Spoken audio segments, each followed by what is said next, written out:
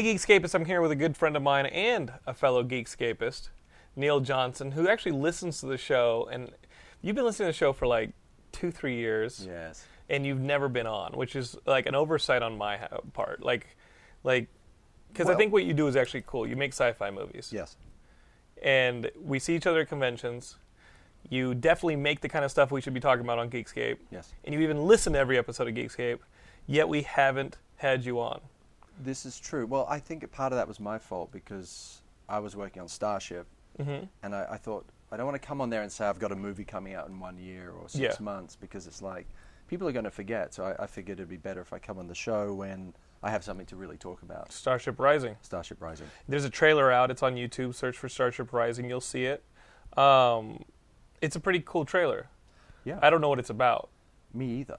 Like, wait a minute. I mean, all your movies are like big, bombastic, sci-fi, spaceship, invasion, alien type of movies. How would you describe your films, like from the source? That's how I describe your movies, just from seeing the trailers and the posters and stuff. It's space opera. Space opera. Yeah, I like that because it's, you know, if you wanted to go back to what inspires me, it's always Star Wars and Dune. Right. And I don't know, I mean, everyone says Dune's it's a bad version of the movie and everything else, but, you know, Dune became one of those movies I watched once as a kid and was like, it's okay. And I saw it at the cinema. Then I saw it again, then I saw it again. It just grows on you. It's like Eraserhead, another David Lynch movie. It's just, you watch it 20 times and you can't get it out of your head. So Dune became that movie for me, and I just kept watching it and became a little obsessed. And if you look at a lot of my art direction, it kind of is that David Lynch Dune style of things. Yeah, everything has ridges on it. Exactly. Everything has ridges or like a little bit of rust. Oh. On like nothing is like a clean silver. No. But it's the same used universe stuff that like Star Wars did. Exactly. Everything did it but the prequels, it feels like. Yeah, and it's I know what he was going for with the prequels. I understood that because, you know, a lot of people talk crap about the prequels. Right. And I kind of understand it, but, you know, here's the thing with George Lucas. If he just repeated Star Wars, you know, did the same thing, it'd be like, it would get boring. You know, if you look at Star Wars and you look at Empire Strikes Back and Return of the Jedi, they all have their own feel. They all have their own sort of texture. And he kind of wanted to stretch himself as a filmmaker. You know, I think about this all the time. It's all I think about is Star Wars, to be honest with you. I'm sorry. But, you know, you look at Episode 1, I can see what he was trying to do. And I think it looked like a love song to his son. You know, he didn't really make this movie for the fans. He made it for his son, you know, for 8-year-olds. Has he said that, or is that something you No, that's think? something I feel, because you look at his life and what he was doing, and he was, you know, he had I think, you know, Jet Lucas was about 8 years old about then at that time or something. So, you know, it's kind of that whole, you could see he was in that mode. He was in the child mode. And then as it grew up, you know, Attack the Clones was a little bit more, his son was going through puberty. Right. And yeah, there's those sexual scenes, like Natalie Portman and like the bustier and stuff like that. And they're very. I'd say it's almost emotionally immature. Right. You know, in the romantic side of Attack the Clones is very immature, and you know, I watch it and it's like, I understand why people don't like the movie, but you know, there's this weird charm about it, you know, which is strange. I mean, it's. And then you get to Return of the Jedi, and it's like... Or what is it? Oh, sorry, Revenge of the Sith. That's it. All bets are off. Right. And it's, you know, it's like now he's getting serious. And, you know, it was... Revenge of the Sith, I can't stop watching.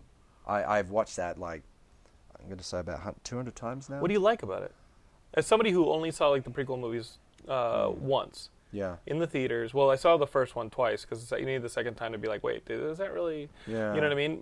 So as like somebody who is so excited for the new Star Wars movies, mainly because the prequels were not my cup of tea. Yes. And what you just said, honestly, is the probably the best justification for the prequels that I've ever heard anybody say. Like, literally what you just said on the show is the best argument for the prequels and justifying the tone of the prequels and the approach to the prequels as I've ever heard. So I just want to say that off the bat. Like, I think you got it. What is it about, like, Revenge of the Sith that you love the most? You know, look, you give me goosebumps. And I should, but like I've got goosebumps when I talk about it. But like I see, like all I see is like the failure to acknowledge like the main protagonist. But then you're talking about traditional storytelling, which is something he did with the first trilogy. You don't necessarily, as what you're saying, have to do that again with the second trilogy. Yes. But isn't it all a part of the bigger story? Like, can you have a bigger story where the first act, quote unquote, the prequels, is that divergent from the second act, and then we'll see what happens with the third act? Like, I don't know. I mean, we're all talking here. I agree with you. I do. You know, I just see the disjointedness of it, and I think it would have been better to have Anakin Skywalker fully grown all the way through. You know, and just have it be Obi-Wan witnessing Anakin the same way that it was Luke witnessing Anakin. Yeah. Right. Exactly. Because it's hard to connect between the boy. Mm-hmm. And the late teenage adult, right, who was Anakin Skywalker, and the round-faced kid. But you love Revenge of the Sith. Yes. I look at the moments, and again, there's cringe-worthy moments in Revenge of the Sith, and you know, the things I go, ooh. But I play for the moments. You know, mm-hmm. For me, movie making is about moments. Trailers? No. No, I'm putting words in your mouth. Yeah, that's another story. You don't even need to see the movie. Yes. That's my film. Nay.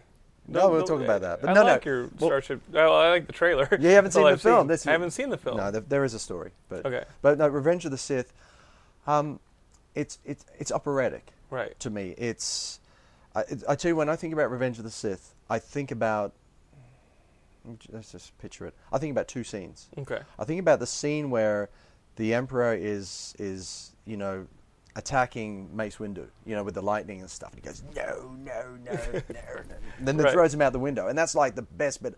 That's the scene it just goosebumps me every time. But it took about 5 viewings to get to that point, and it's like a drug. You watch that scene, and you've just got to watch it because there's so much. It's really well directed, mm-hmm. But there's so much in that scene. The Jedi walk into the Emperor's room, and there's like 3 other Jedi behind. You know what I mean? And this is a really unique, original scene. I haven't seen that in any other film the way they did it. And it's like I remember watching it the first time. It's like, what are they going to do? What's going to happen? You can't predict what's going to happen.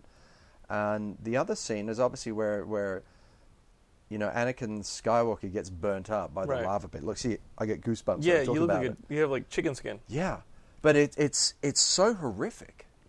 I mean, see, the problem with me, I've seen a lot of life. I used to be a news cameraman years ago. Really? Where'd you grow up? Partially in England, partially in Australia. Okay. And so I've seen life, and I've seen dead bodies, and I've seen people horrifically injured. And when I saw this, with his limbs off and he's burnt to a crisp, but he's still alive. I mean, this is a nightmare. I mean, I put myself in Anakin's shoes and think, wow. Well, he doesn't have shoes at that point. No, they were burnt off. Yeah. Yes, but...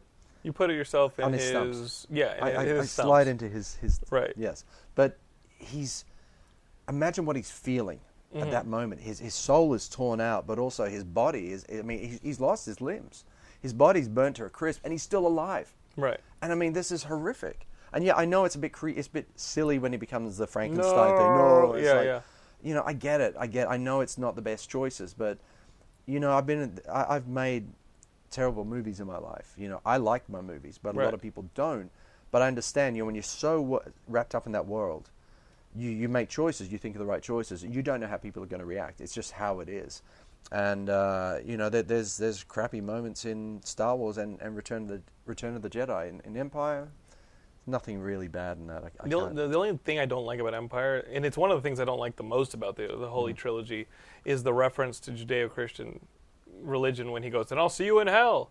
And I'm like, wait, what? I didn't even think about that. He goes, "You'll freeze before you get past the first marker." Yeah. And then Han Solo literally says, "And I'll see you in hell." And I'm like, you guys don't have hell. You don't have heaven or hell. That's I mean, true. I don't know about the Corellians. Maybe they're all like Judeo-Christians. But if it's a long time ago in a galaxy far, far away, that's true. Why would they have a human Earth-based concept? Well, maybe of heaven and hell? they're not speaking English. They would have to. They're translate. definitely not. Yeah, they've translated from whatever language they're speaking, and maybe there was a mythical dark place called. Maybe it's hell with one L.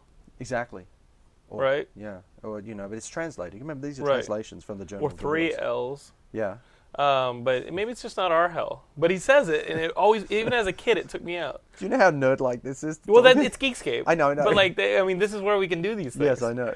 And honestly, at conventions, we're always seeing each other, but in 5-minute increments. Mm-hmm. So we never get a chance to have these conversations. No. But this is absolutely what this show is for. Yes. Let's talk about your movies. because you make these movies, and I don't see how you pull off these special effects. And like, we were just in your office looking at your, 3D modeling of some of the spaceships and stuff, and you saw the starship from Starship Rising, and I'm like sitting there going, how do you pull this off? Because like, I kind of know the budget amount you work within, and it's aggressive. Yeah. Oh, like, you make these movies, and what I like about them is it's not like stuff like Asylum. No. Like, it's... Though we do cross swords a bit. But I was in a meeting last week, and we were talking about Geekscape, and we were talking about like nerd content, and the stuff that doesn't work is about us. The stuff that does work is of us. Does that make sense? And like, I had to think about it a bit, and it was like FUBU. You know FUBU, the T-shirt brand, from us, by us. Yeah, or for us, by us. That's so profound. I thought it was profound when I heard it said to me. It was like, you know what? Somebody literally said, you know what we like about Geekscape? And it was somebody we were looking to partner with. And they're like, do you know what we like about Geekscape? It's from us, not about us. And I was like, what? And they were like, that's why Joss Whedon's Avengers works. Because even though it has like story flaws, you can tell he's a geek. And you can tell it's a love letter. That's why Guillermo del Toro works and Zack Snyder doesn't work. And I think Zack Snyder actually, I like some of his stuff. But I thought about it. Yeah. And I was in the car and I was like, yeah. It's from the soul. It comes it's from the soul. heart. And so when we're talking about the crossing swords with something like Asylum, that always feels like it's for us. Or about us. The stuff that you make seems like it's literally from somebody who literally just said all that stuff about Star Wars. Yeah. And that shows in the movies. Sometimes. Well, this is a journey. There's always constraints to filmmaking, right? Oh. There's always production, but whatever. Let me give you the journey. Right, give me the journey. And I'll tell you the mistakes. Yeah, I like to talk about my mistakes because I've made a few. And I learn from every mistake, or I think I do. And that's the secret, I think. It's the mistakes we make. That's what teaches us. My first film, Demons in My Head, it's the world's first digital film. Right. I think it was. I don't know if that's true. I'm pretty sure it's true. I know it's definitely the world's first digital science fiction full-length feature film. This is for sure. What year was that? 97. But how did you make that? Okay, well, I ran a production house. Your long hair is brushing the mic. I'm sorry. Your long white snake hair. I look like David Coverdale from Whitesnake. Dude, it's surprising how much I look like him sometimes. Well, you can't live in Van Nuys because like all those dudes live up here, and you're gonna get confused for them. He lives up the road. I had lunch with his band. Sorry, was it lunch? No, dinner. I was at Fireflies, and 3 members of his band were there. Of Whitesnake. Because I know, I work with all these heavy metal bands, and we're having dinner, and we're chatting. And one of the guys said, look, we just got to tell you, you're exactly like our boss. You have the same mannerisms as David Coverdale. You look like a younger version of him. It's creepy, they said. You are exactly the same. And it's like, I've never met the guy. And then Tony Kattan came in. Oh, I wish. You go out of the parking lot, she's crawling on your car. Wouldn't that be nice? Yeah. So 1997. Okay. What do you use in 1997? Okay. Well, I mean, I got to tell you, like the Wing Commander games that Chris Roberts was making with like Mark Hamill and all that, like Wing Commander 3 and 4, with those CD-ROM games, those were fully computerized, and I looked at them as films. Yeah. 3 and 4 had like Malcolm McDowell in them and stuff like that. I loved those games. Yeah, well, that was the production value then. And right. Well, okay, back then, I had a digital Betacam camera, 16:9, and it's the first digital camera that was widescreen and everything else. So that means you're starting digital. So we shot on digital Betacam, and then we had a brand new editing system called the Stratosphere, which later got bought and became Final Cut Pro. Okay. So we had a thing called the Stratosphere. We edited on this nonlinear system in digital, and it was all done. I did all the effects in digital as well in this thing. But are you shooting against green screen at this point? No, shooting live location. Okay. Green screen wasn't that good. It's been the green screen I hate, but it's been a journey for that. You probably needed a major budget like they had with the Wing Commander games to do green screen, blue screen. Even then, it didn't look good. You standard No, definition. it looked like looks like crap. I loved it because I was like, oh, it's Mark Hamill in a space game. I know. I loved those games. Well, you see, as I said, so we did this thing. It was kind of a bunch of people talking in a room, but I couldn't be happy with that. So I put Demons in there, and I first for movie, and I kind of undersold myself. I did all these short movies and all these TV shows and explosions and stuff, and then I came to do my own movie, and I was like, well, let's just stick it in a room. That's what you're supposed to do. And I mean, I had spaceships in it and special effects and everything else, and I got it finished in digital, and then we output it directly to 35mm film. So it was, the workflow was digital all the way, output to film, and it played in the cinema.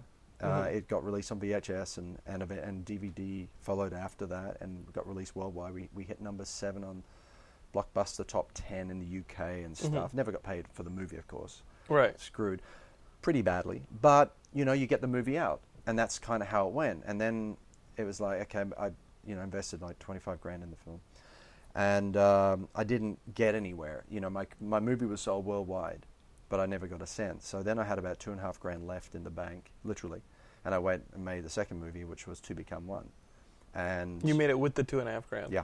And that was a blessing, because when you have no money, you say to people, we have no money. Right. And they don't expect money. Yeah, they either want to play or they don't. And they all wanted to play because I had a successful movie. Right. And that was the blessing. So I made that movie, and it got released, and we made profit instantly. Of course. He had nowhere to go but up. Yeah, we did. And we actually made a profit. And then it was about to be released worldwide. We had 7 pages in Fangoria magazine. They did a massive article on the movie because it's a horror film. Right. And this is on when I think, Blair Witch Project came out. And they cost $35,000 for their movie. And they all look how wonderful it is. We made a movie for 35 grand. I made this for 2.5 grand, which was the exact number, 2154. And if you watch Bowfinger, do you remember Bowfinger? Okay. Remember he said, every movie costs $2,154. Well, it's exactly what my movie cost. That was this weird coincidence. I was like watching Bowfinger. I was like, what the fuck? This is... Yeah. Can I swear in this? Yeah, of course. Oh, thank you. It's the internet. Excellent. Neil's nude right now, by the way. Yes. It's a very white-looking person. I've been locked indoors. But it was I got the movie out, and we got so much press. And then the company that was going to release it, they went broke. Right. So that was a heartbreaking thing. But around this time, this is the George Lucas connection. I think in 1999, George Lucas just finished episode 1. He came to Australia, and he was scouting around looking, to shoot episode 2 in Sydney. So I went to the Screen Producers Association meeting, and he and Rick McCallum were there. And they I was running around telling everybody I did a digital film. Right. And everyone was giving me like dirty looks, and they thought I was a complete douchebag. And they were rude to me, these people. This is in Australia. Well, was it because they were invested in the format that existed? Yeah. And, why would you do this? You're an idiot. Talk to us when you do a real movie. But meanwhile, I'd sold more territories than these people. Right. They'd done one movie and maybe sold one territory, Australia, where they made the, I never sold Australia. I sold internationally. And so I was in this weird sort of realm. And then, the movie came out. Nobody cared. And then next minute, George Lucas gets up on the podium. And I wish I had a copy of this, but he actually said, there's pictures and stuff. But he said he was talking about the future of filmmaking being digital, and everyone went silent. Right. And then he said, people like Neil Johnson, and What? mentioned me in front of all these people. How did he hear about you? Well, I don't know. I don't know how he originally heard. I was in the Because George press. Lucas knows everything. Yeah, exactly. I was in the press. Right. Well, I think he heard about me from Rick McCallum, because my producer at the time, Jane Rowland, she was running around flirting with him, I guess, or chatting with him. But the selling point of the film was digital. Yes. In the future. And they spoke, and so later on I got to sit down and chat with them, and they asked me all the questions. You got to chat with George Lucas? And Rick McCallum. Well, George I spoke to for about 5 minutes. Sure. Rick McCallum I spoke for about 3 hours. Wow. In about 3 different time periods, and he's a chain smoker. Oh okay. But, we chatted and spoke about the digital process of how I try to make the film look like 35mm, and had all these tricks. Back then it was kind of new territory. So they were fascinated with it, and then I gave him a copy of the movie. Now, I know he watched it, and this is a weird thing. Because that's episode 2. Well... I'm messing with you. I'm kind of messing with you. But this is the thing. What was your movie about? Well... Show me some pictures. This is a show and tell. I apologize for a podcast. No, that's all right. We can put some of these photos in the... Okay. Okay, so let me see this. Yeah, Neil makes a book to kind of promote himself and promote like all of his films. So he actually prints out a lot of the stills and things from his books, from his movies, puts them in a book, and he uses those as sales. Now look at that spaceship. Does that not look like the spaceship from Star Wars Episode 2? Again, I only watched it once. Okay, well, that does. Trust me. Which... Right, but that could also look like a little E-wing or a B-wing. I know, it's a big giant space cruiser. That's not the only thing. I thought that was kind of cool. My spaceship looked like theirs. I was first, but the reality was now, and I have to put this online one day. Right. What actually happened was there's a cut scene from Star Wars Episode 2 where Padme's talking with a mum in the kitchen doing the washing up by the kitchen window, and they're having this conversation. And my opening scene for my film was that exact scene. Mm-hmm. Now, when I say the exact scene, I'm talking about 6 lines of dialogue are identical. Word for word. Word for word. And I was watching this cutscene in episode 2, I was like, after they put out the DVD, I was like, oh my God. And it's like, it's so bizarre watching this. And it's, maybe there's a word change here or there, but it's pretty much the exact same conversation, same setting, same vibe, same everything. And I was like, did George Lucas rip me off? And I mean, I'm not trying to say anything. I'm not going to sue him ever because, why would you? But I was so amused by the fact that somehow I'd affected him either consciously or subconsciously. Line for line's not exactly subconscious. Well, you got to see that. You got to see them side by side. And okay. That's conscious. I'm not saying line for line. Right. I'm saying it's so close. It's ridiculous. And I know he saw the film. I don't know if you watched the whole movie, but it was in the beginning of the movie. So then I'm watching that, and I mentioned this to one of the guys later who worked on Star Wars Episode 1 and 2, the guy who designed Darth Maul. Right. Oh, yeah. I met him at Comic-Con through Space Command. Mm-hmm. And he actually said, look, George will do that. He said, that's very possible this really did happen. Because I said to him, could this have happened? He said, yeah. George does it all the time. He borrows, he steals, he takes ideas from everywhere. It's very, very likely he did rip you off. Right. But that's how he is. And he said, but he's, he just said he's heard that story before, similar stories. So I found that a great compliment, and it was like the coolest, weirdest thing about that. So it just taught me that I was on the right path. So then I ran off and did my third movie, Battle Space, which we shot in Arizona. I mean, that's a story in itself, and I don't want to go into it today. Mm-hmm. We shot it in Arizona in the desert, and I nearly lost my pants on that. And I mean, we shot it's hot as hell. Dude, no, we had these investors who were like putting in like $800,000, and then they dropped the ball when they're ready to shoot. They're supposed to pay the deposit. They didn't pay the money.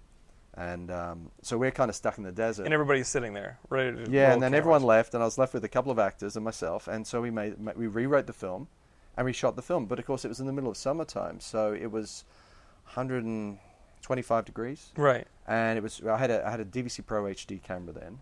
So that's HD when it became. We went from Construct 3 to Continuum to Battle Space. Yeah, I changed. Well, we changed the name. There's a reason why we changed the name. If you want the truth, do you want to know why it's called Battle Space? I'm guessing it's a legal thing.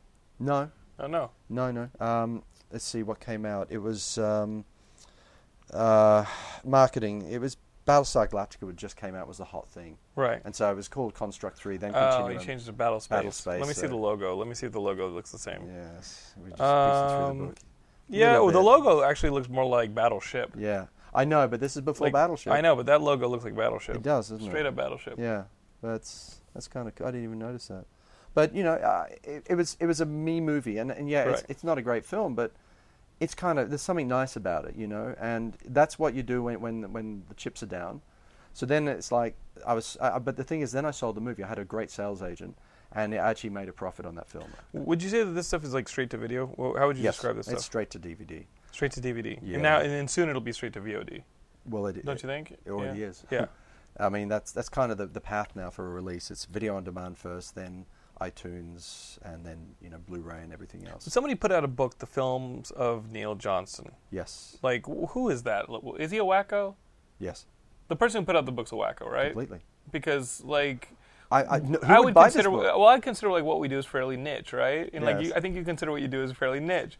And then all of a sudden there's some dude who puts out a book about niche filmmaking, but then on the reverse, is the internet not the perfect place to put something like that out? Because I feel like niche stuff is being celebrated because as the Avengers go mainstream and as things go mainstream, comic books and other things that we held dear and were niche back then are now going mainstream.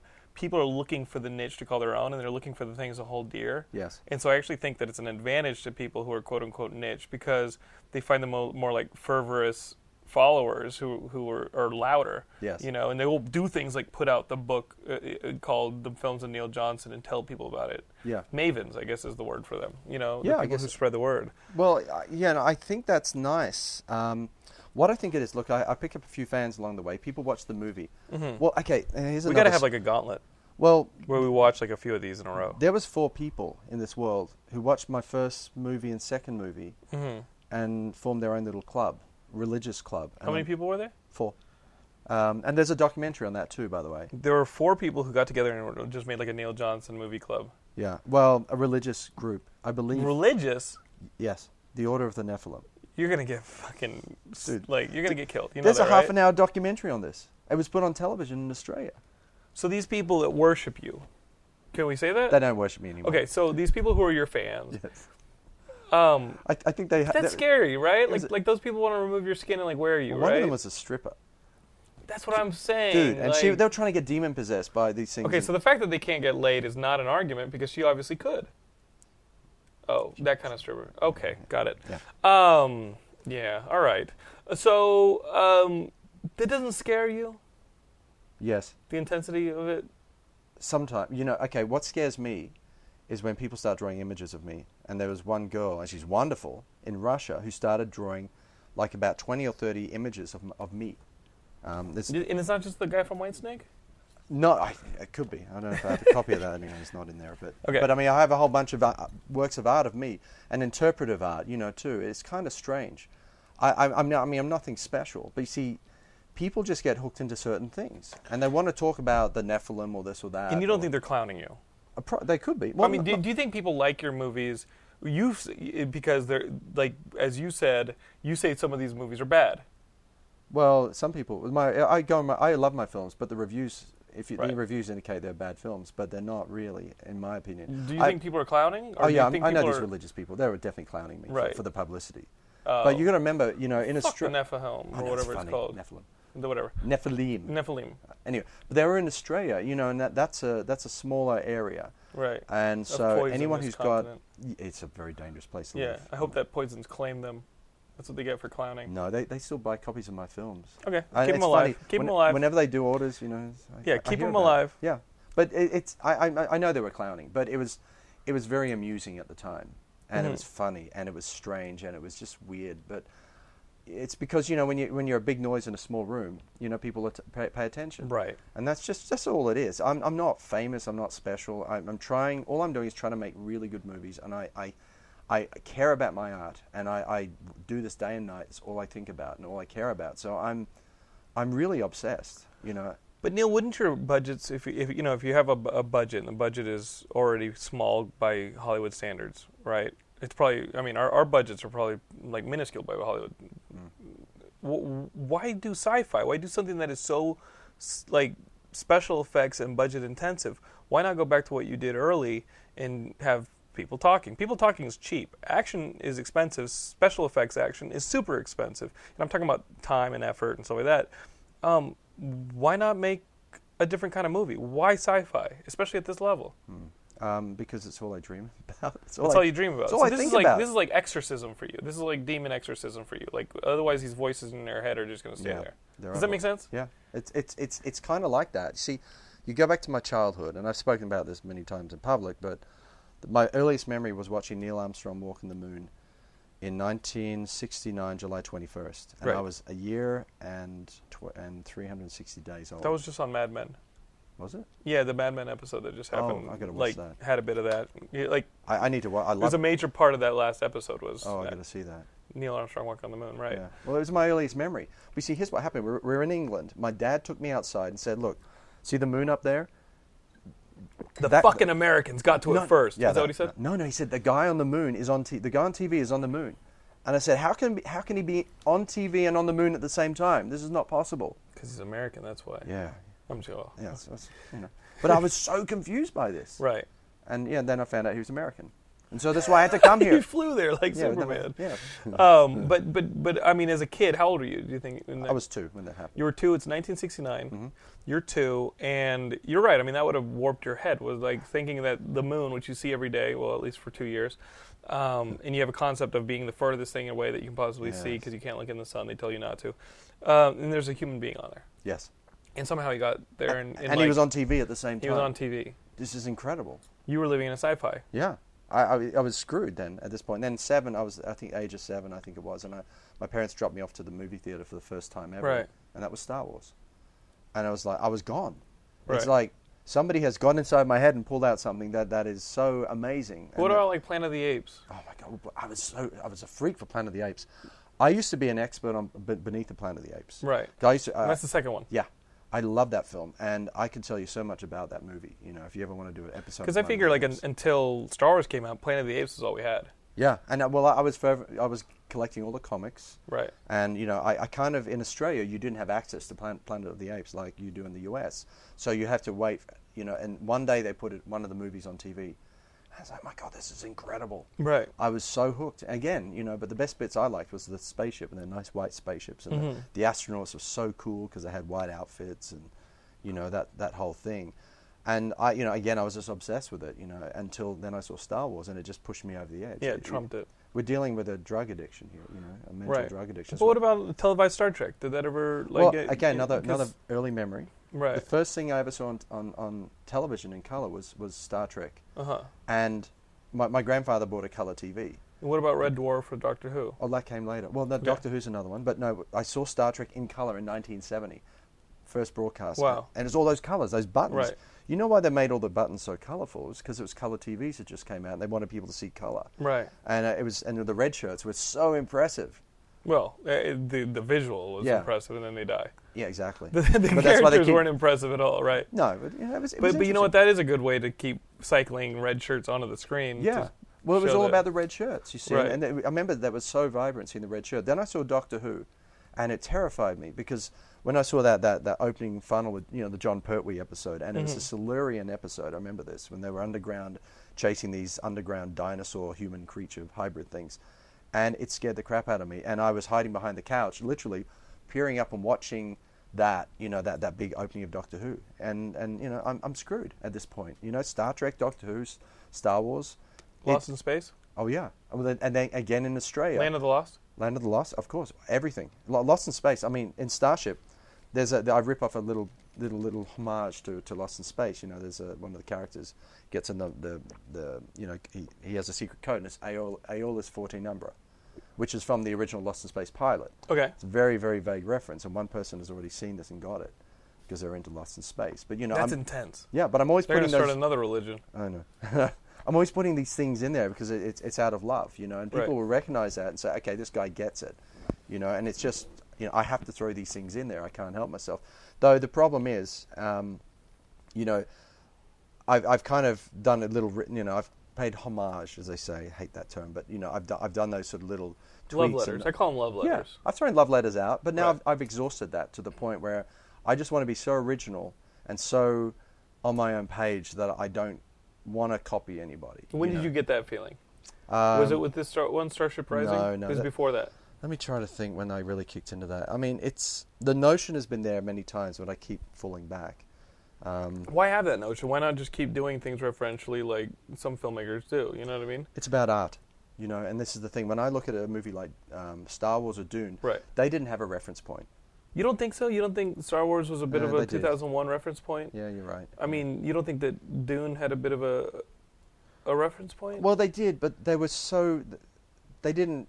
I think that it's 80% original, and then 20% is like the basis for letting the audience connect with the material. Yeah, I guess that's true. Does that make sense? Because if you're 100%, then I think you're making experimental movies. Well, something has to be derivative. Yeah, or the audience doesn't have a connection. Well, see, when I was a kid, I never saw 2001. So for me, Star Wars was the fresh movie. Got it. I was like, where did this come from? And, we're in an isolated country where you don't see much stuff or media. Yes, I'd seen Lost in Space, but that was about it. Of course, Flash Gordon. Like, you look at Star Wars, you have to know Flash. I mean, but I never saw it. Right. But I'm just going back to saying that Star Wars was derivative, and that was the thing about it. It celebrated all that stuff. Exactly. It celebrated all those serials. Yeah. And this is what I'm fighting with creatively myself. I get the idea of being inspired by something, but the notion of finding something within yourself that's so original and unique, and you've never heard that voice before. That's the challenge. You can't help but be influenced by every movie that you've ever seen because it gets stuck in your head. I was listening to Ridley Scott talk about this. He was saying, why hasn't he done science fiction, at all since Alien and Blade Runner? He said, because there's nothing original. Right. He says, we're all ripping each other off, and it's so true. But he said he tried to find an original, unique voice in Prometheus.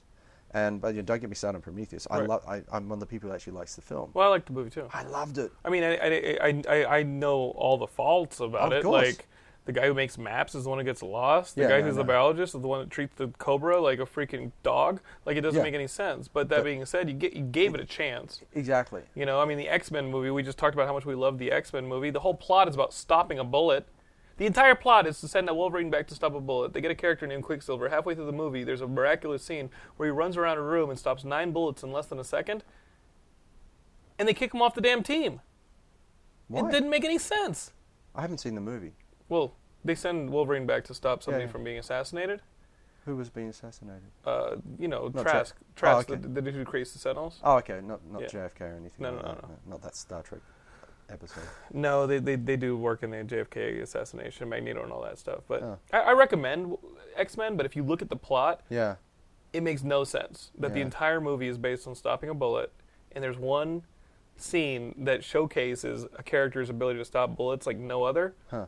And then they just get rid of It's them. like the most perfect, you know, Swiss Army knife you'll ever have. I mean, I'm in the process of writing a feature film now, and and there's a little bit of logic, and I'm writing on the second or third draft, and I keep thinking to myself as I think about this stuff, because comedy, I think, comes easy to me, but I've been thinking about like action movies, science fiction movies, and like horror movies, where the character plays stupid for convenience of plot.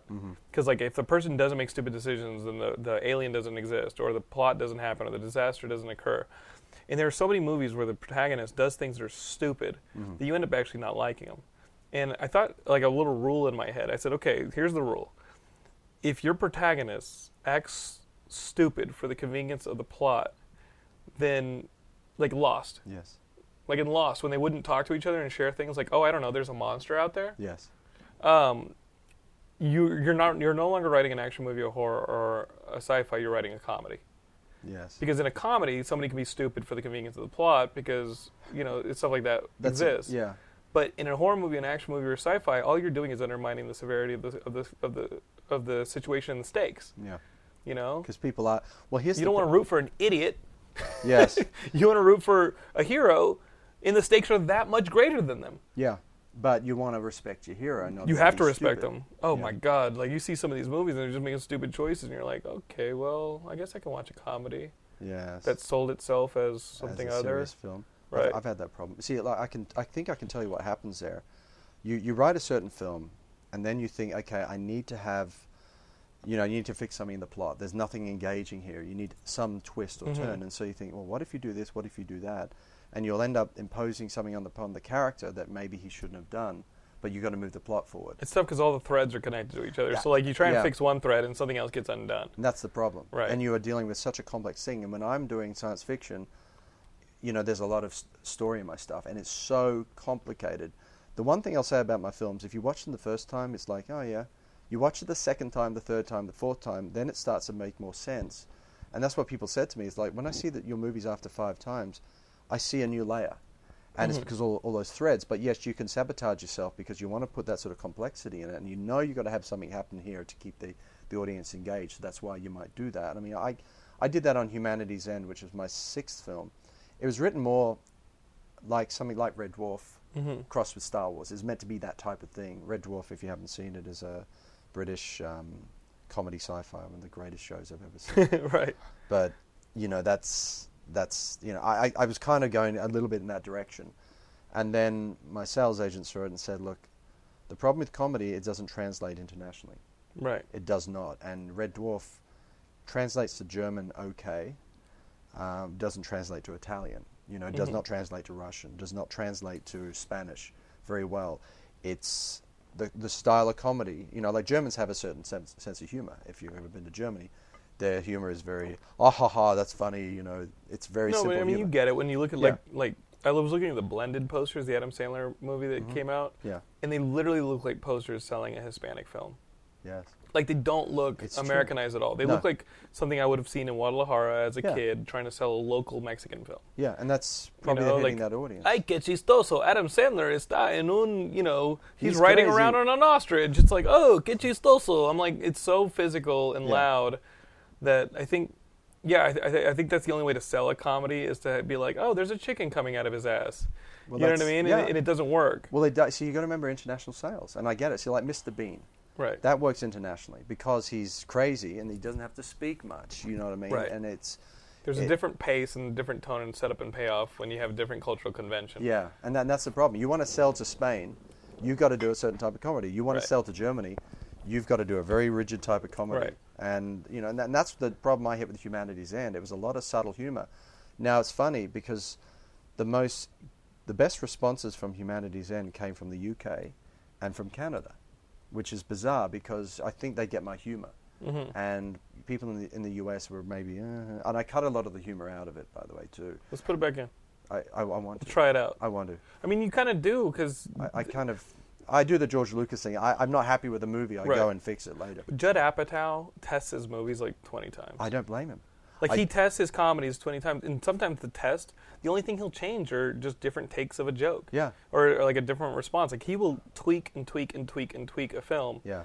And he just barely changes much more than takes, or he'll include a joke or remove a joke, and just test it. I mean, something that crucial when you're thinking about the just having the end result of so many jokes. By the end of the movie, it either exhausts you or it satisfies you. Yes. You know what I mean? And it's all about energy and pacing. And you got I actually plot my movies on a graph. Okay. And you look at your highs and lows. So you've got to have a character high moment, usually in a point where there's an action low moment, mm-hmm. so that you have time to... You kind of want to pull people's emotions left, right, and center. So the way I write a film is What's the sequence approach? Yeah. Well, it's all structure. Right. Everything's structure for me. And I learned that on my second film because I put a little twist in the story where this character you thought was one person was another person 3/4 of the way through the movie. I remember watching it in the theater, and I had this character moment, this great character turn, and it was about 75 minutes into the movie, and I could feel the energy in the cinema suddenly rising. When that moment happened, everyone shifted and they got excited again because I think they were all falling asleep. Mm-hmm. And I think you need to have some structure in there to keep nudity. Going. I've had that too. You put nudity in some of your films? Yeah. I think we just sold a couple of DVDs. Well, I can tell you which ones they are. First two films. No, make them look. Or make them buy the box set. Well, the ones to buy, I know. I know. Well, I tell you, do you know why I put titties in my second? Okay, well, I got to tell you what I did. I like how you're... Dude, do you want to, there's a picture in my book if you want to see them. Wait, what? Yeah, covered in blood. Never mind. Okay. You sick bastard. I know. It's no fun when you're doing audio. But, I took my first two movies and I got screwed on them internationally by all the distributors. So I took them back and I recut the films and shot extra scenes. Uh-huh. And I remember being in a meeting with a distributor for horror films.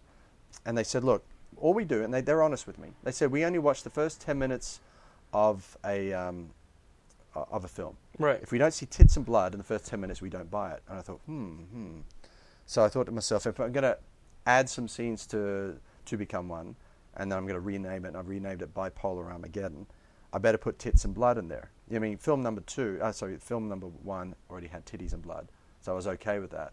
But I thought I better put tits in there.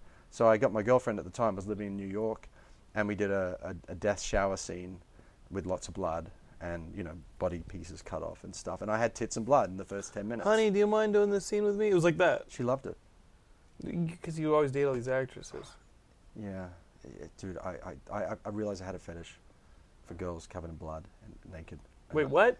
Dude, it was like this moment. It's like, my God. How old are you? 9? No. I would have been 11? about 35. At 35? I started late. I didn't know I had this fetish, and it was like. What year did you lose your virginity? What age? 21. Oh, that is late. Yeah, I know. And then I did it two more times. Well, sorry to all the 22-year-olds who are listening to this. Yeah. It's not a pressure. It's not a social thing. I don't want to give you guys a complex. Run your own race. Go at your own pace. Well, but 21, traditionally, I got married at 25. I had sex 3 or 4 times, then I got married. Right. Then I had to figure out what to do with it. Then I got divorced, and then it changed. My life changed. Right. I grew my hair, looked like a rock star, had to attract women. But at 35, yeah, you don't still have this thing, do you? It's there, yeah.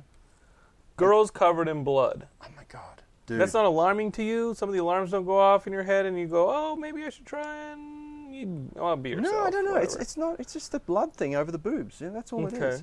It was so cool. And it was so interesting. I was like, it was artistically, it's the color red on boobies. I don't know. I don't know what it is. It's just one of those things. Now you've embarrassed me, you see. I've No, given away my secret. Whatever. But, it was one of those moments, and I put it in a movie. And it's just how it's how my brain works. And I just get weird inspirations. There's another scene in this film. This gets really disgusting. Go for it. Okay. What movie were we talking about still? Bipolar Armageddon. Bipolar Armageddon. I shot some extra scenes right. to remake the movie so I could re-release it. And sell it, yeah. And, Bipolar Armageddon and Nephilim, I kind of did them at the same time, But I have a real problem with child molesters. And well, you should. Well, I have a big problem with them. I don't like them, obviously. Well, you shouldn't. Exactly. Well, here's what I did. I like children. I have a daughter, so I have the feeling of, the predators are out there, and I'm always thinking. I was living in Auburn, New York, upstate New York. Okay. And we had this little application thing on the computer. How the hell did you get there? I was working for Manowar, heavy metal band. I love Manowar. Me too. Luca Torelli and all those guys. I love all that Rhapsody. stuff. I know it's Rhapsody. Yeah. I got that in my car. Yeah, I know Luca. Yeah. Oh, that's a story. I know. Anyway, so I'm living there, and we had this thing on the computer. It's like, where are the predators living? And I realized we were surrounded by sexual predators, and they would tell you. What year is this? This was 2005.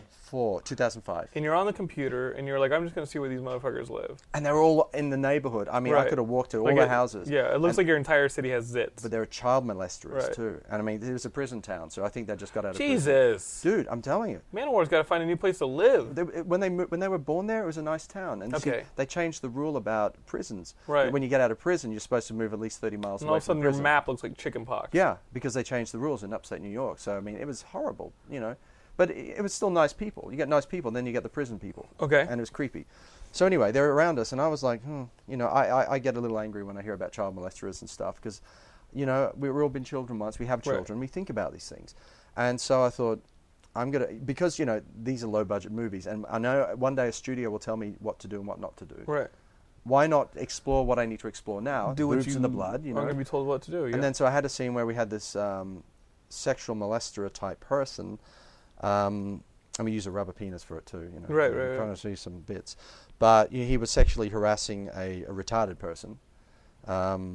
Really pushing the envelope here, Mr. Johnson. I was pushing the envelope pretty badly. Okay. And you see quite a lot. It's pretty graphic. It's not over graphic. So he's trying to not pornographic. Yeah, he's trying to rape this retarded person. Yeah, he makes, right. It's he all done in silhouette. On whatever. Yeah, and then... done in silhouette.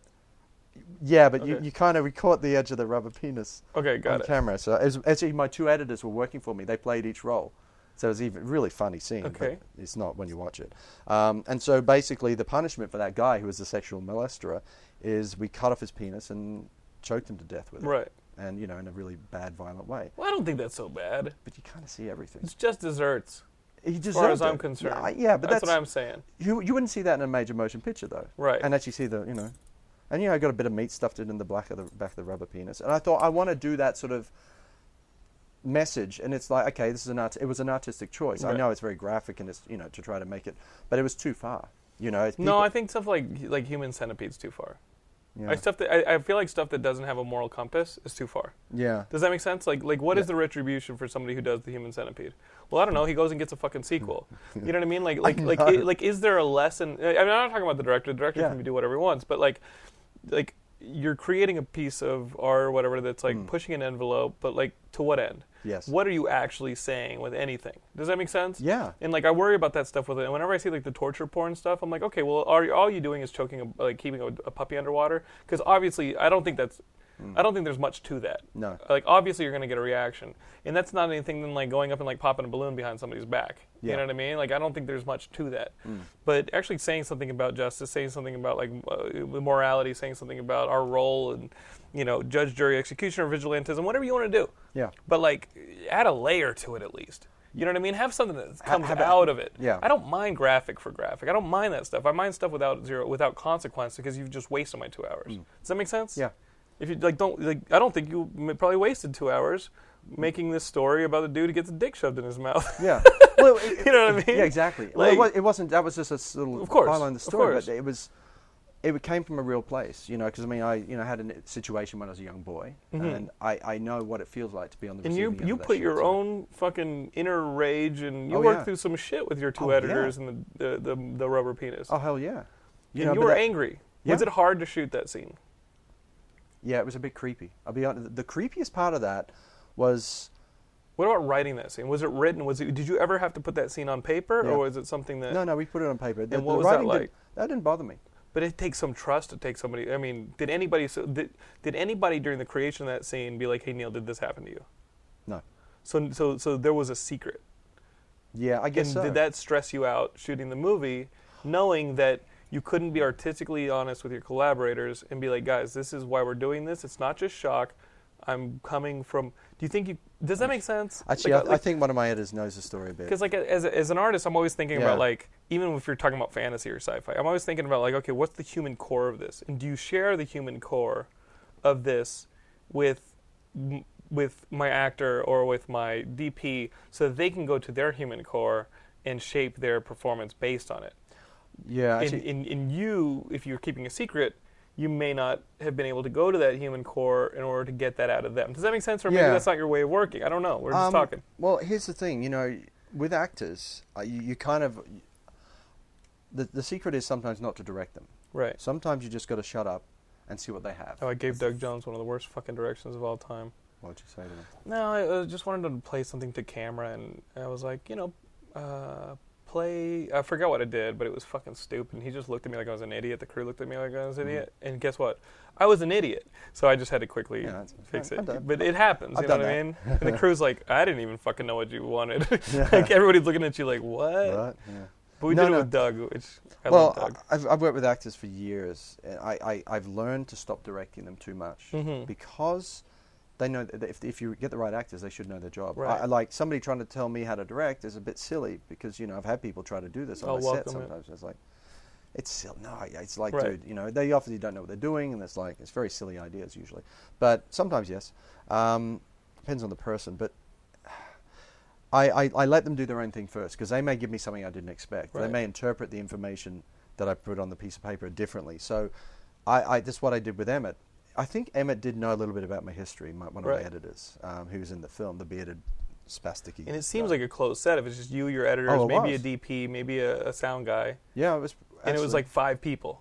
3. It was 3. 2 actors and me. And I set up the microphone on a boom pole. Oh, and I had the girlfriend in the room too.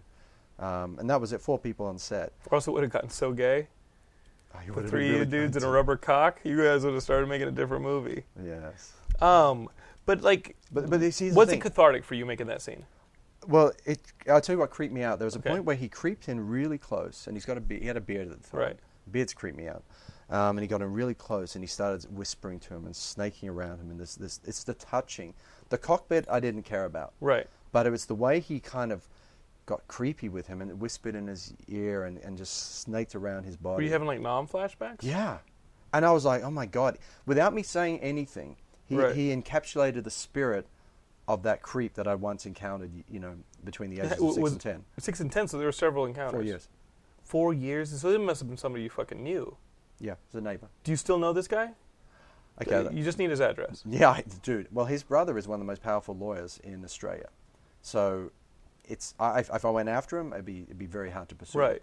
No, we're not going to do it through the system. They were tied in exactly. They were tied in the IRA as well. They were our neighbors. Wow. Irish people. And very violent. I mean, they were usually on our team anyway. That is so fucked up. Yeah. But that's, one of the sons was a bit fucked up. And that's who he was. And so, that was the situation I was put in. The thing was, between the age of 6 and 10, it wasn't every day. It was like maybe once a month. Sure. And he was doing just creepy stuff. And how much older was this kid? Well, he was 21. Jesus. So, and he smelt weird, and he just had this weird hair, and he had, anyone who looks like that creeps me out to this day. But I hated it. I like girls. When I was 6, I liked girls. I love girls. And this guy was coming over and doing... You could have lost your damn virginity by 12. No, Well, here's what happened. He was doing weird shit to me, and I didn't like it. He cost you some straight sex. Yeah, for many years. I guess so. Was it hard to be intimate with a person?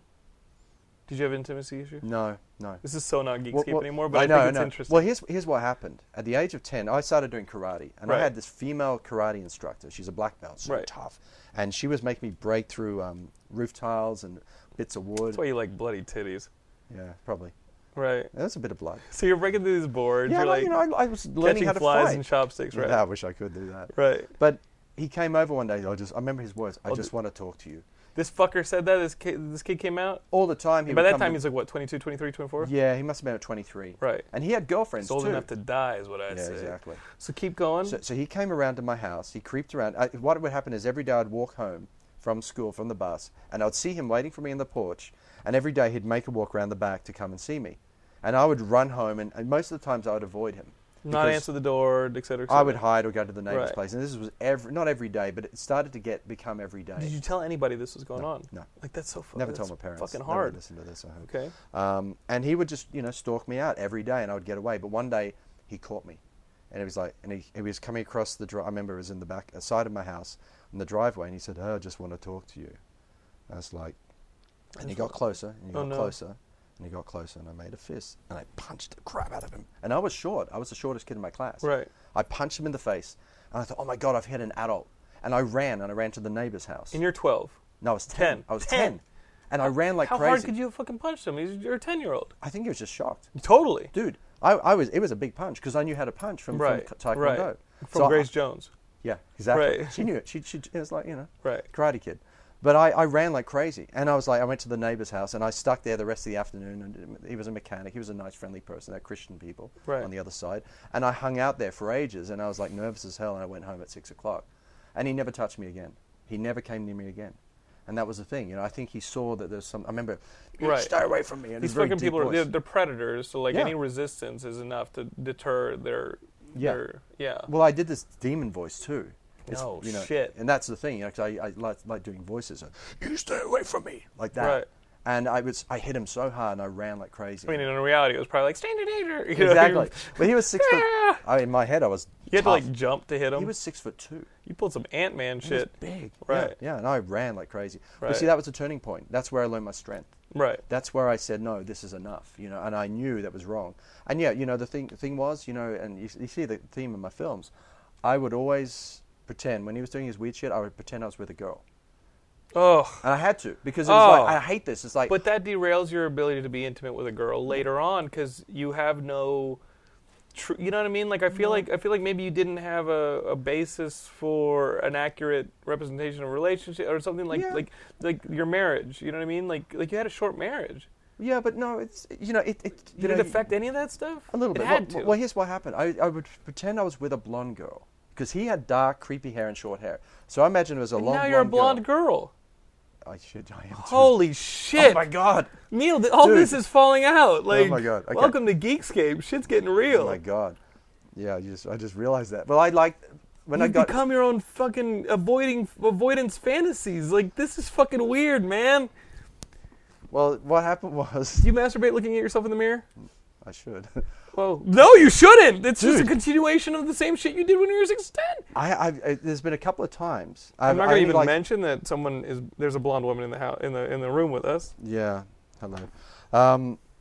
There was a time in Germany where there was a girl I had a girlfriend who looked exactly like me, and had the same hair and everything. We were kissing in the street in Cologne, and they were coming to people. Oh, look, two girls are kissing. Ah, ha, ha, ha. I turned around. It was a boy. I'm a boy, but it looked like two chicks, and I realized that most of the people I was going towards were kind of that, strong female blonde type people. But if you look at the films, most of the characters are there's a lot of strong female, especially in Starship. Look at that. Yeah, look at her. She's blonde, long hair. And they're strong. They play the roles of men. So, it does come back. There you go. There's you can see it's and always Neil, a you theme. Never wanted like gender reassignment surgery or anything like that? No, not at all. I like being a man.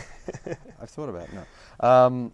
But it's something that's just, I guess it's in my soul. So, you can see lots of bits of me in my films. I even designed the costumes. I'm so responsible for the way the women look in the films. I'm in love with fashion and hair and style and everything. So I want them to look specific. But it's where my head's at, This is like, I mean, in all honesty, like filmmaking should be as pure an extension. I think any art should be as pure an extension of the artist as possible. With film, there are so many variables based on other people's input and collaboration that it's really hard to lose yourself. But at the same time, you can't be an egotistical jerk, and it should be a collaboration. Should be. Oh, they have to be. But I think that's a testament that like you put these things in here. knowing the history, knowing like some of the personal stuff you've been through, or your life, or your journey, as you called it earlier. Yeah. I think that's nice, and I think that's what will elevate you away from that asylum stuff. I don't think you have to fight against like redundancy or any of this, or fight against derivative stuff. I think you just make your movies as honest as possible, and that's the only thing that can actually deliver you from derivation. Yeah. Like just make your movies as pure and as honest as possible, and that's how you avoid being a knockoff of Star Wars, or they did that in BSG, or I mean, if that's a cognizant fear that you have when you're shooting, I think it's like the person who drives and looks at the side of the road and ultimately hits the side of the road. Yeah. Does that make sense? Yeah. Well, the problem is, and this is what I fight with, because you've hit the nail on the head, exactly what I fight with all the time is the fact that I make my living from my films. Right. That's it. I don't make money from. I do music videos as well. Right. But that's pretty much it. This is my living. So if I want to just do pure Neil Johnson art, it may not sell. I've still got to think about the dollar. Of course. I've got my and movies have to, like Alien Armageddon. You can look at that, but there is a lot of me in that. If you really look at the movie, there's a lot of me. Fuck yeah, you're an Armageddon. alien. You're living within a man's skin. Exactly. As a strong woman. I'm a creature. But I mean, actually, you haven't seen the film. You've got to see it. Oh, Jesus, you'll understand Neil. why. No, these slug creatures inside people. You're with like teeth. Natasha Hendricks' fucking species. Yeah, it's a bit like Another that. strong blonde woman. Gosh, oh my God, I know. With her. The chick from Terminator 3. Oh, No, Christina was it Loken. 3? Yeah, 4. Christina Loken. 3. It's 3. Yeah, it is Christina 3. Loken. Oh my God. Yeah, Good. no. The outfit, everything about the hair tied back. Mm-hmm. So impressed. She was with like that. in Blood Rain and stuff like that. Yeah. God bless her. Yeah. God bless her mortal soul. But it's for me. You've got to walk the line. You have to sell. Like Alien Armageddon was probably my most successful movie, profit-wise. Right. But Humanity's End was more of me, and it didn't make as much money. But the weird thing is that is the most successful. I get more fan mail from from Humanity's End than any other movie, and more talk about it because there's a lot of me in that. And do you want to do the Hollywood thing? Of course. You know what I just saw last night? Edge of Tomorrow. How was it? It was fucking awesome. I want to see that. I was so not into the idea of watching Tom Cruise and Emily Blunt's Edge of Tomorrow. I like everyone involved, but just the idea of it, I was like, okay, well, didn't we just get the Tom Cruise movie a few years ago that looked pretty similar, and it's Tom Cruise shooting guns, and and I liked that movie. What was it called? The white ball movie? Yeah, I liked that movie, yeah. but I wasn't too excited. I just went because it was a free screening. Our friends at Nerdist put on this free screening, and I took my wife. And I love the art direction and color grade in that. The movie is awesome. Tom Cruise, he has to relive the day Groundhog Day style. Groundhog Day style. He relives this day every time he dies in combat. He has to go back to the same spot. The reason for it isn't some miraculous random coincidence of the film. It's grounded in some science in the film with the alien, the aliens that they're battling that are invading the Earth, and they accidentally cause him to have this power. Wow. And Emily Blunt's character has had it, and that's why she recognizes it. Okay. And not only is the movie awesome, it's got like Gears of War style action. The movie's fucking hilarious. Wow. Because really? It's got comedy. It's got so much comedy in it because. He basically has to do the perfect speed run. If it's like a video game, he has to basically play the video game. Okay. He's trying to win the war, right? But he has to play the game perfectly every time. And if he messes up, he might as well go back to the beginning and hit the reset button. Wow! So he has. I know. I saw the trailer. So Emily Blunt or him have to kill him. Yeah. To reset the day and be like, all right, well, we fucked up and we're not going to win the war. Let's try it again. And some of it's hilarious. Huh. Not only the way that he accidentally dies, but just the scenarios he ends up finding. Because he'll try different things. He'll be like, all right, well, that wasn't the right way to go. Yeah. Okay, let's try again. And it's really damn funny. Wow. And ultimately, it turned out to be a really good film that didn't break its own rules. Right.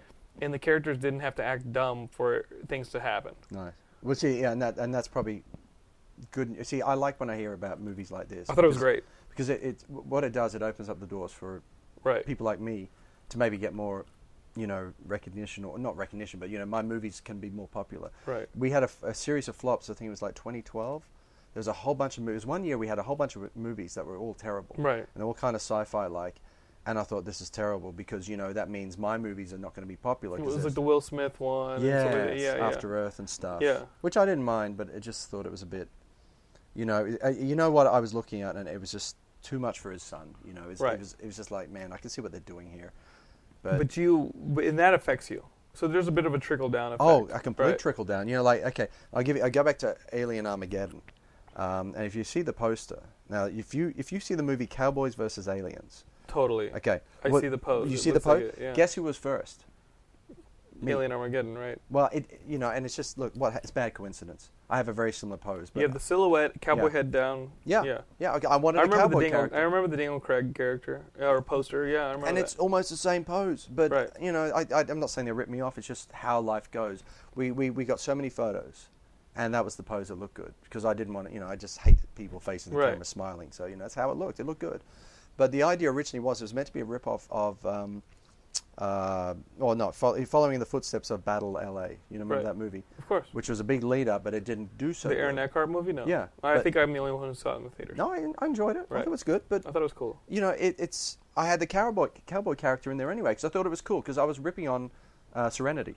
Right. And that's where my Firefly, that sort of stuff. I wanted that sort of thing in there because I wanted some guy who didn't talk much, who looked cool with a hat, and he was a Marlboro man, by the way, and he's an actor I knew, and I wanted to stick him in a movie, so that's what it was. And next minute, so we didn't capture the thunder of Battle LA, but thankfully Cowboys vs. Aliens came out. I had a very similar poster. It hit the market at the same time, and bang, we sold many copies. 50,000 Blu-rays in Walmart. And the funny thing is, Alien Armageddon is probably 5 times as good a movie. No. Cowboys vs. Aliens. Did you read the original comic? Oh yeah, the original completely comic, different. but it's completely good. Yeah, but it's You can see why that idea sold. yeah, But I mean, it's a great concept. It felt like it was way too many people in the pot. Like when you see like 90 writers on the freaking screenplay, like it's a problem. You know, and I'm being Yeah, no, I know. I'm exaggerating, but there Yeah. are a lot of hands in that pot on the Cowboys and Aliens. Exactly, and it was. Look, the thing was, it was a slight commercial hit. You know, it did make some money. It did make a profit, and people were looking for that type of movie, and they got confused when they saw my movie, thinking it was the same movie, and Netflix. And More power to you. And no, I was lucky. You see, Right. but that's the thing. It comes back to that whole marketing thing. You've got to kind of think what's going to be hot now. You know, I happen to know there's going to be a Boba Fett movie coming out Right. soon, and I'm all over that because I live in the world of Boba Fett anyway. And there's a Star Wars Episode 7 movie coming out, so I'm so happy because I do those movies anyway. So it's got to have to be a bumpy year for me next 3 years because I want to do those sort of movies, and I got those movies coming out. But Did you see the Millennium Falcon set? the set, Somebody freaking put online spy shots from like L Street Studios or someplace in London. no. They're building the Millennium Falcon. I heard rumors, but they have photos already online. They're building the Millennium Falcon. I've seen the Tatooine for posters. Episode 7. So they should. I'm kind of not cool with Tatooine. Like, No. I don't believe it makes the world seem. It makes the whole galaxy that seems so expansive as a kids feel very small if they keep going back to I know. effing Tatooine. I know. It's like how often are you in freaking Corona? Not often. Yeah, but what if you kept ending up there, even though it's the ass end of the universe? I could say that it's happened to It'd me be a at problem. Canoga Park. Yeah. Yeah, It's well. happened. I know it's a horrible feeling. Right. But though, have you seen the images from Tatooine? Because Yeah. Well, he did that They've- whole video. J.J. Abrams did there's that a whole fence. video. Yeah. No, but there's other photos from TMZ and Daily Okay. Mail, and they've got this giant fence, and they've got these big giant machines. It looks to me like Tatooine has become a prison planet or something Let's like do that. it. It looks cool. Shake it up. Yeah. Yeah, I think they're trying something different. It doesn't look like the Tatooine we know, because it looks a little interesting. It I doesn't want look to like see Mos Eisley. Narshada, Nashada? the smuggler's moon that was in Dark Empire. Oh, wouldn't that be nice? That'd be awesome. That's Well, that's a bit like Coruscant, though. Right. You know, it's the same sort of vibe. Mm-hmm. Dark- This one's all dark, nasty. Yeah. Well, see, Dark Empire was one of my favorite comics. That had a lot of influence on me. Mhm. The Dark Empire comic. And how do you feel about all this? The expanded universe being collapsed and thrown out. That's a good thing. Yeah. Some of it is crap. Yeah, I started I started reading all the Star Wars novels. Right. Like the Crystal Star came out. Yep. Von der Mack, good writers, but Star Trek writers, and it's not Star Wars. And it just said I started getting bored with it, and I just once they got to the Yuzon Vong and all that stuff, and the expand, I just lost interest. It wasn't Star Wars for me. And you were like a 35-year-old man reading this stuff. Yeah, I was. Holy shit. But I stopped. I slowed down a bit. You know, I was eating it up as a kid. You know, Right. Splinter of the Mind's Eye. Totally. Dude. Remember that was supposed to be the sequel to fucking New Hope? I had a kid when I was young, and this guy, I was very stupid when I was young, and gullible. And so I read that book like 6 times, the novel, back to back, over and over. And the Al Williamson comic strips? Oh, I never saw those. That bridge. Well, Dark Horse reprinted them. I know, I've read them since. They bridge New Hope and Empire, and that, like, to me, that is the definitive bridge between New Hope and Empire. Oh, the Al Williamson stuff. But awesome. All I had was a novel. It's the only spin-off thing, so I had to read that 6 times over. And I studied that cover with. And you didn't get like the Lando or the Han Solo novels that were coming out. They're okay, but it's not Luke Skywalker. But you find out where like Han Solo got the scar. Oh yeah. They did that. He fought the pirates. Lost Legacy and stuff. Right. But I had a kid who told me, "Oh yeah, I've seen the new Star Wars movie," and I started questioning him. "You've seen Splinter of the Mind's Eye?" "Yes, I have. We got it on a VHS in high school. I was still in, different, in what do you call it? I was in secondary, primary school. Primary. Yeah. So we were. And he told me all about this Star Wars movie called Splinter of the Mind's Eye that he'd seen, and he was lying to me. And I spent a year and a half waiting for Splinter of the Mind's Eye to come out as a movie because we had no information in Australia. We were isolated. And I had all these images and visions, and I started seeing pictures from Empire Strikes Back, and I thought, that must be the scene where Luke Skywalker was kissing Princess Leia, because it was Han Solo. I was so obsessed with the fact that it was going to be a Splinter of the Mind's Eye movie. I thought, that must be the scene. I was trying to piece it together. Hang on, what's that snow there? Why is there snow on this planet? And then I honestly thought the first picture, it was in Newsweek, there was an image of Han Solo kissing Princess Leia. Right.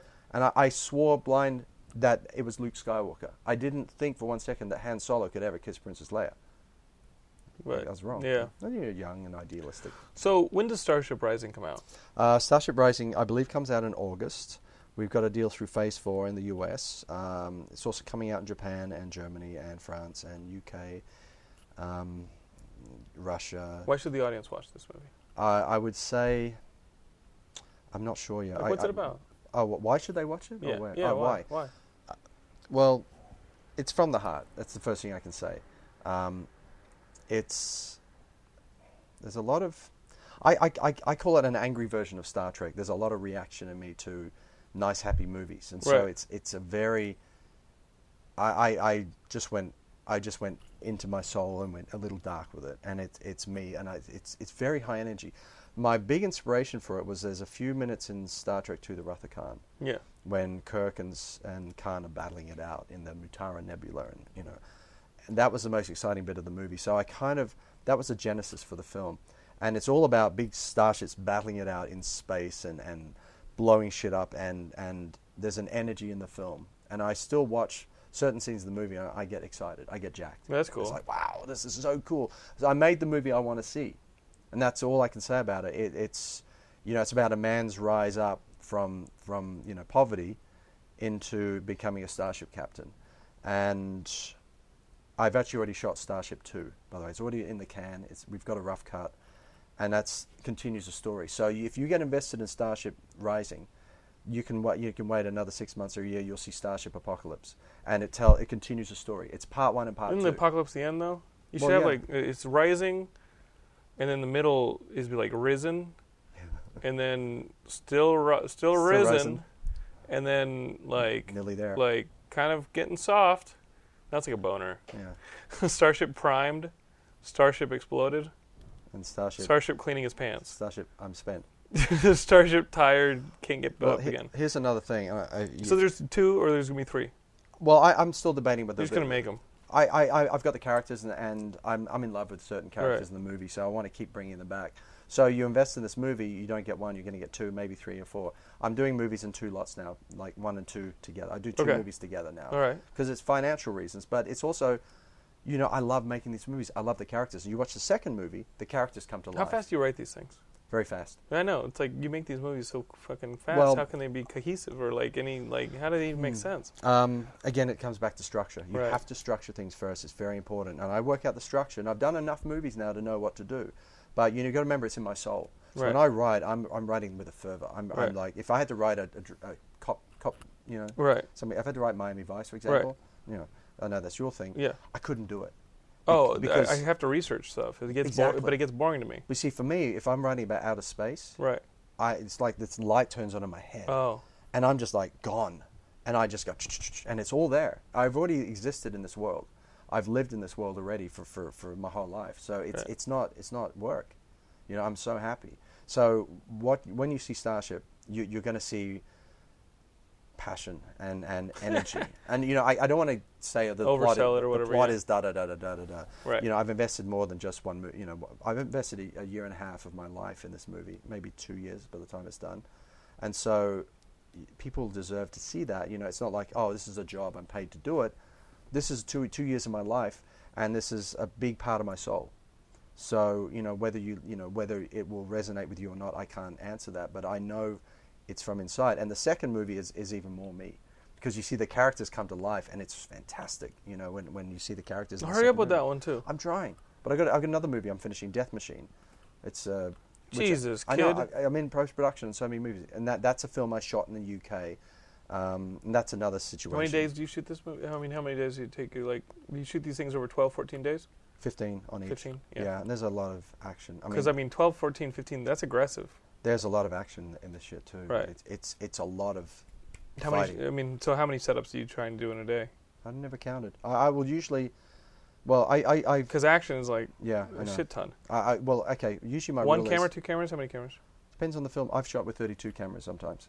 Right. There's That's like the crank guys. You know, the crank. Yeah. They usually do crank. They do that kind of stuff. 1 or 2 cameras usually. Right. Always on the red or in 4K and Right. everything else. But it will always be 2 cameras from here on in.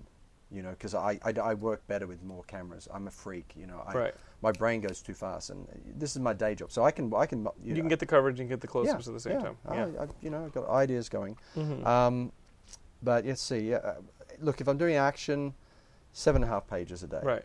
If I'm doing dialogue, 10 pages a day. And that 10 pages means 10 minutes of finished film. Right. But it just depends on the day. But those 7 minutes of those 7 pages of action are gonna be like, dude, 2 minutes of I film. push it like crazy. Right. I'm ramming it down as quick as I can, but I'm excited. And you know what I got coming up next is like I'm giving myself a break. I'm going to do 5 pages a day instead of 10, and if it's action, I'm going to do 4 pages. So you're shooting at a TV pace. At the moment, yeah. Yeah. Oh yeah, it's complete TV pace. Some days I do 12 pages. Right. You know, you just got to do what you got to do. But I'm just so sick of rushing things. Yes. I want to find the art in the moment. I want to find the soul of that moment, and each moment is worth having. And you know, I don't have the budget to spend time spending weeks and months shooting movies. I want this now. I need this. I'm so over rushing stuff. I've had to rush it just to make a living. Otherwise, if I don't make my movie and finish it in time, I'm on the street. Right, but you see the compromise in doing it that way. You have to. Otherwise, I mean, I've had to steal food a couple of times during the production of this movie. Motherfucker, I'll bring you some shit. No, you got a it's okay. Popeyes over here on North Popeyes. Hollywood? I'm fucking with you. No. You work in Popeyes? Taco Bell. You work in Taco Bell? No. Can you get me some food? No. But it comes down to that. Right. You know, it's like I love watching Zack Snyder do films, or you know, anyone like that, and I respect the crap out of them. I even respect Michael Bay. Of course. There's a little Michael Bay in all of us. Well, he said every stripper in LA. Exactly. God bless his mortal soul. That's a joke that somebody I wrote. I tweeted. There's a little Michael Bay in all of us. Oh dear. And then somebody responded with that response. Said every stripper in LA. And I thought that was so fucking funny. Yeah, I don't blame him for going down that path, but you know. Why wouldn't you? It's bombastic, and his movies are literally the highest-grossing movies that year. They're so well made. Well, everything but the script, so well made, right? And I get where his head's at. It's not me. It's definitely not me. And I mean, I'm more David Lynch. If you want to know what I want to be, is David Lynch. Right. But I end up becoming more like towards Zack Snyder, like Sucker Punch. Yeah. You know, that's a movie you can watch once, and the second time it's more interesting. I watch it as a work of art. I wrote like a defense article for that. Yeah. Okay. Because people were hating on it, And do you guys remember that long-time Geekscapists? I wrote an article saying it's not Zack Snyder, it's you, and it's like us being hypercritical nerds. And I was just kind of criticizing us as hypercritical nerds. Well, I was told by a friend that Zack Snyder read that article. No way. Like a week or two ago, he read it. Good on you. And thought it was fucking awesome. Yeah. So, but Zack Snyder never called me. But he should've. But I mean, it's like, but he got the same kind of criticism after Superman. I was like, okay. Yeah. But I like his shit. I love him. I really like his work. I get him. Yeah. I understand him. And Superman, I ate up. I know that, you know, everyone has their problems with this and that, but Superman was, and I listened to your episode on Superman before I saw the film. Right. So why'd you do that? Dude, spoilers. I listen to your podcast all the time, and I listened to it twice. Right. And then I watched the film, and I was really enjoyed the movie. I was like, this is intriguing. Yeah, you know, a couple of things I would have done differently. Sure. But the guy's a genius. I don't care what anyone says. If you can get to that level, I bust my balls to make my shitty movies. Right. And I bust my balls. And I look at somebody who can pull off something like that on that level, with that level budget, and most of it's green screen. And that's the hardest thing to do when you're doing stuff in green screen. And you can still Which get is why Gravity got the best film. Like, it's why Alfonso Cuarón got best director, because like that movie on a technical level is like mind-boggling. But look at it on an emotional level. Right. And this is the problem I'm dealing with the Starship. One, and its lesson two was, it's all green screen, by the way. Right. No, not all, 90%, 50% green right. screen. It is so hard to get a good performance out of actors and get that emotion when you're on a green screen stage. When you're on the real location, it changes everything. And it's you try, you do your best, you push it this way, that way, but it just doesn't have that same texture. And if you look at somebody like Michael Bay, Zack Snyder, yeah, and they can get an emotional reaction out of people and really capture the real moment there, I have a ton of respect for that. That being said, next movie, I ain't going to do any green screen.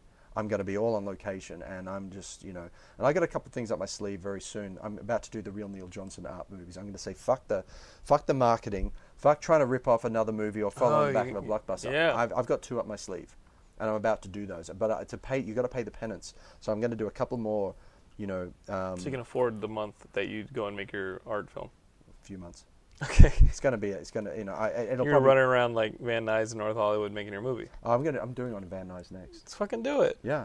It's. But I'm paying that penance now, so I can earn the right to do an art film. Sure. It's still going to be marketable in sci-fi. I was telling the meeting I had before I came over here. I was telling this young kid. I was like, one for you, do one for them, one for you, one for them, one for you.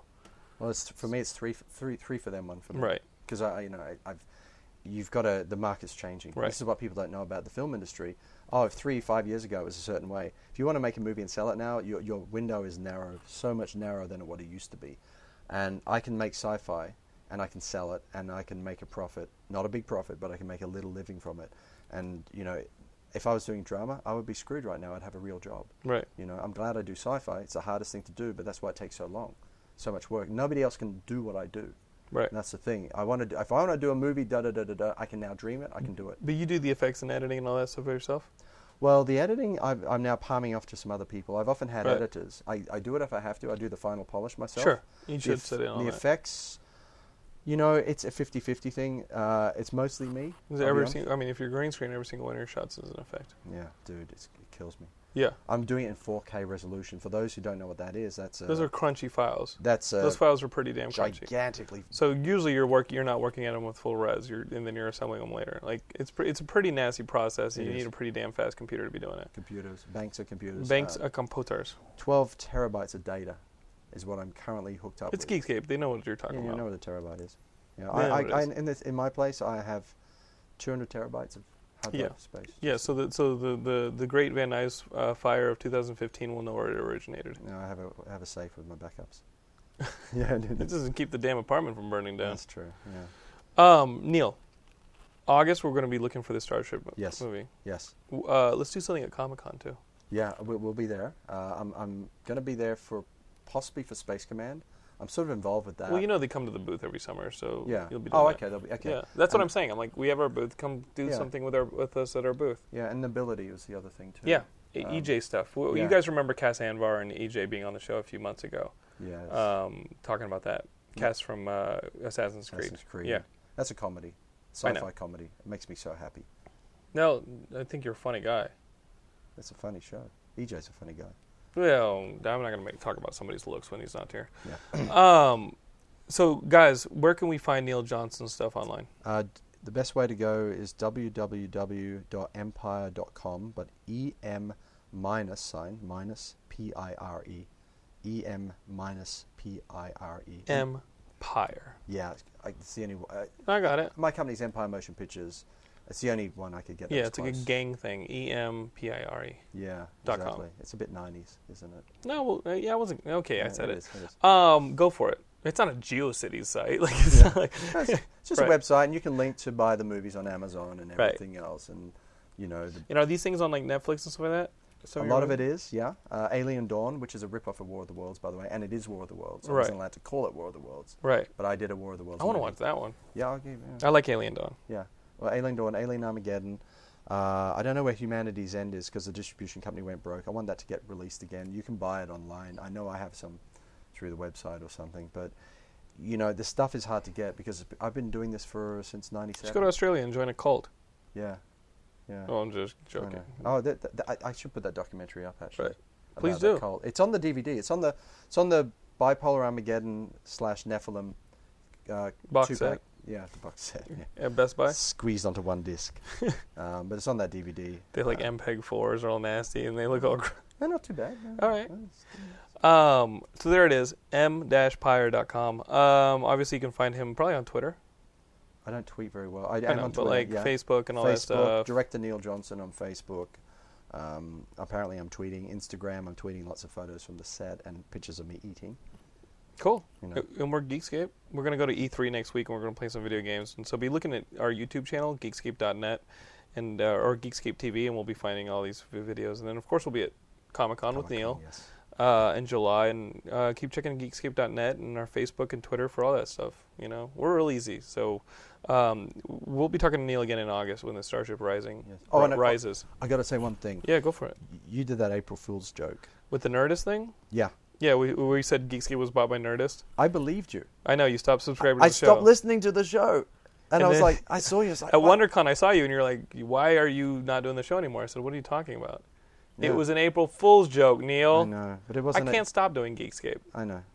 Dude, I was so happy. I had to catch up with all the episodes. I was so happy. That's so damn funny. You hate Nerdist that much. Well, I don't know. Who are the Nerdists? I didn't listen to Geekscape. I don't listen to Nerdist. I know. Should I? Whatever. Cool? They're the reasons I got to see the movie last night. Oh. Okay. Yeah, they're fine. They're cool. Supporting. They're our friends. Yeah. But yeah, Geekscapists. We'll see you guys on the next episode. Neil, thanks for joining us. Thank you, sir.